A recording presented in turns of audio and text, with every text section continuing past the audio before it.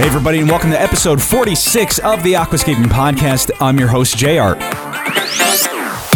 Check us out at aquascapingpodcast.com. You can listen to all the shows and interviews on iTunes as well as Stitcher Radio. All right, joining us today on the show are our friends George Farmer, Hip Hong, Sean, and of course myself. Here I am. We're talking about things that we wish we knew back when we first started the hobby.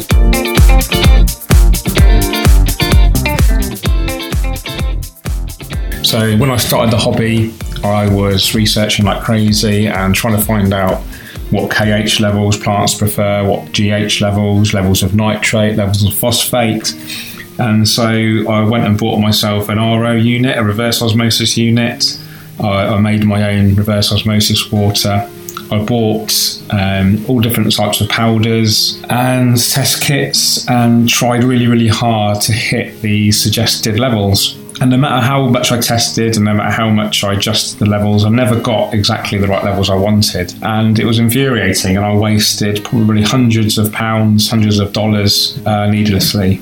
And it was only when I discovered the work of people like Tom Barr and I realised you could actually grow really healthy plants with hard tap water. And there's absolutely no need to test the water either. So that was about 12 years ago. And that's what I do now. I use tap water no matter where I'm using the tap water from, are soft or hard, medium. I do aquascapes all over the world. That's all I do. I just use the supplied tap water, and I ensure that there's plenty of nutrients being dosed so the plants don't go hungry. And I just reset those nutrient levels every week with at least one large water change. And that's as simple as that. And if I knew it was simple as that back then, I would have saved myself many, many hours and many, many dollars. So yes, lesson learnt. The most important thing I wish I knew when I first started aquascaping was that everybody goes through rough patches and algae problems, even the best aquascapers in the world. We always see these pictures of pristine aquariums online and in magazines, but we have to remember a lot of effort goes into cleaning the aquariums right before shooting these pictures. And just because this person has decided not to show you the flaws and the struggles that they're having with the aquarium, it doesn't mean that they're not going through it just like you are. I used to ask myself all the time, what am I doing wrong?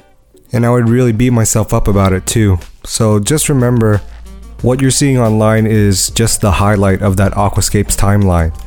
I'm sure my plants are melting just as often as yours, so don't get discouraged, just keep your head up. Among the long list of things I probably wish I knew when I first started this hobby, this thing we call aquascaping, is exactly how plant selection can make your life so much easier. I think when we're setting up an aquascape, we really need to consider things like how easy is this plant to grow, and select plants that will give you the look you want, that are the easiest thing to grow. Sometimes I found myself chasing down rare varieties because they look cool, but they were really hard to grow. And when you throw them in an aquascape amongst other plants and put them maybe against plants that are really tough to grow, you can find yourself having a hard time when another plant may have done the job for getting the look in a much easier way.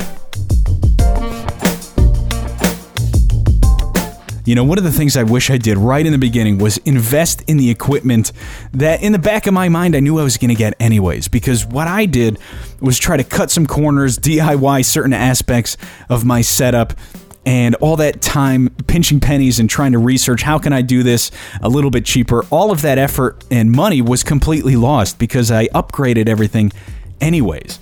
And in the beginning, I knew I was going to do that, but for some reason, I tried to ease my way into the hobby and say, well, let's just try it out and see if I like it, and then I'll invest more. Well, you know, if you're like I am and you knew right in the beginning and you know right now that you're in it for the long haul, you're in it to have fun and to make the best aquascape that you possibly can, because that's what it's all about, right? I mean, if you're into the hobby and you're listening to this show, you want to make a high-end aquascape. You're not going to just make some planted tank.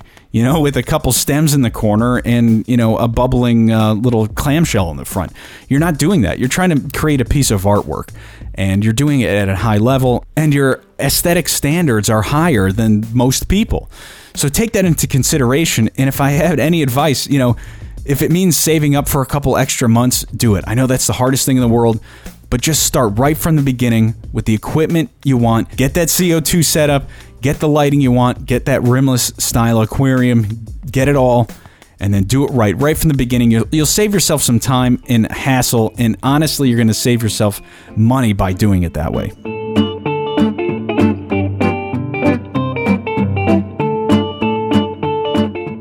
So, number 2 is more of an artistic lesson. And aquascaping is an art, and one of the biggest things I learned in the last few years, in fact, is how hardscape is absolutely essential in creating a stunning nature aquarium layout. When I first started the hobby for the first 5 years, I just used small rocks, small pieces of wood. I was even scared to mix wood and rocks together because I just didn't think I could do it to make it look naturally. And I didn't have the confidence to use big hardscape. I just used to rely on the jungle effects of growing big plants, tall plants to fill up the aquascape. But gradually I kind of, as I was looking at other aquascapers out there, and obviously the work of Takashi Amano, I got more brave and I bought bigger hardscape, and now, hardscape are a dominant part of many of my aquascapes. So for the beginners out there, don't be afraid to go out and collect as much hardscape as you can, whether it's buying it from a retailer, buying it online, finding your own, going out into woods or by the coast and finding your own rocks and wood. Just hoard it. Just grab as much as you can. Keep it in in your garage, or hopefully you've got an understanding partner and she doesn't mind you hoarding it under your bed or whatever. But it's always better to have far too much hardscape to choose from and not enough. When I first got started, there really weren't that many before and after pictures online. And so back then I hadn't really realized how little hardscape is left showing after a tank has matured. This is a concept that you can really apply when you're planning a layout or setting up a layout, because you can kind of look into the future and take into consideration what parts of your hardscape will be hidden by the plants after they've grown in. And that's something you can really use to your advantage. You could really look forward into the future and anticipate that the plants will hide certain flaws in your hardscape layout, or just know that maybe you don't even need hardscape here because the plants will fill that space in.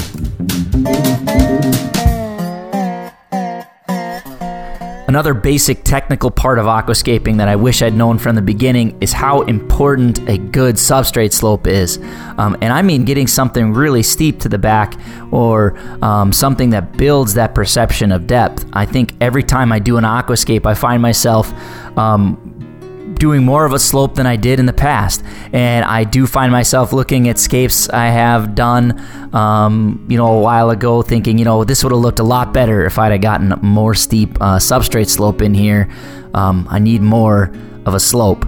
And so I think that's something a lot of beginners, intermediate scapers, even some more experienced scapers really don't do enough of, is put a really good slope in there and utilize that to create a more dynamic aquascape.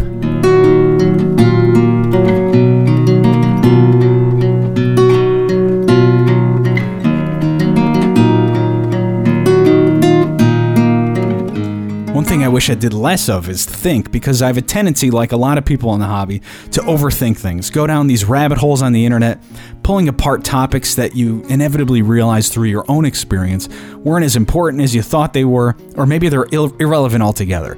So learn the basics, because keeping a healthy planted aquarium is not rocket science. Anybody can do it, and you will evolve along with your aquascaping, because it's a process. Your aquascape will be different tomorrow than it is today, and you will be different tomorrow than you are today. The only thing finite in aquascaping is the photograph, which is just a snippet on a timeline, And you know what? That's a whole nother topic that I wish I knew a little bit more about, and the difference between a photograph and an actual aquascape. But to get back to this, just get in there, just do it, have fun. If you think too much about it, you're doing yourself a disservice because you're taking away from the fun of aquascaping. And in the end, that's what it's about, having fun, learning. If you're listening to this show, you're either already successful or you're going to be. So don't worry about that. Just get in there and have fun and evolve and learn. Don't be hard on yourself and don't overthink it. One of the biggest things I wish I knew when I first started aquascaping was the importance of a pressurized CO2 system. Like with most beginners, when I first started, I did everything I could to avoid buying a CO2 system, and I tried other alternatives. But when I finally decided to buckle down and spend the money, the results were tremendous, and there really is no replacement for a pressurized CO2 system. So, although it was something I always knew the benefits of, I really failed to acknowledge it, and I wish I had done it sooner.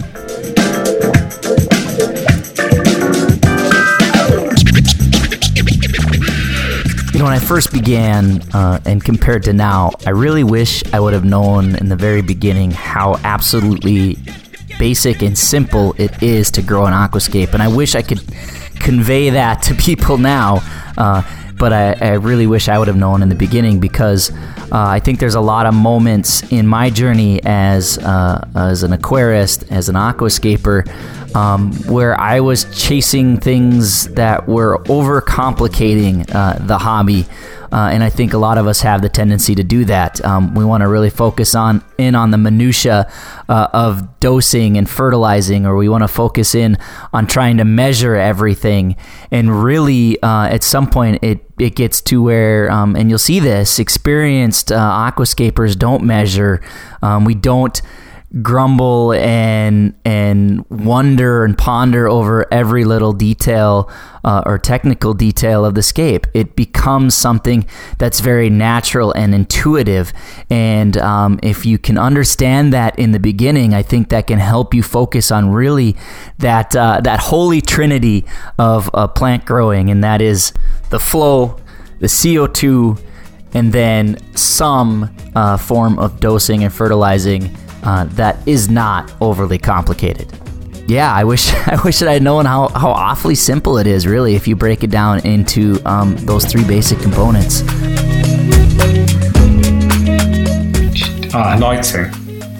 Yeah, so lighting, I think, is overemphasized in the plant and tank hobby. Obviously, it's a really important aspect of growing plants, and without it, you cannot grow plants. But I think a lot of emphasis is placed on a certain spectrum of light, a certain intensity, and actually almost like the first thing I talked about with regards hitting certain nutrient levels, you don't need to hit certain wavelengths or certain intensities to grow plants. Plants are very adaptable.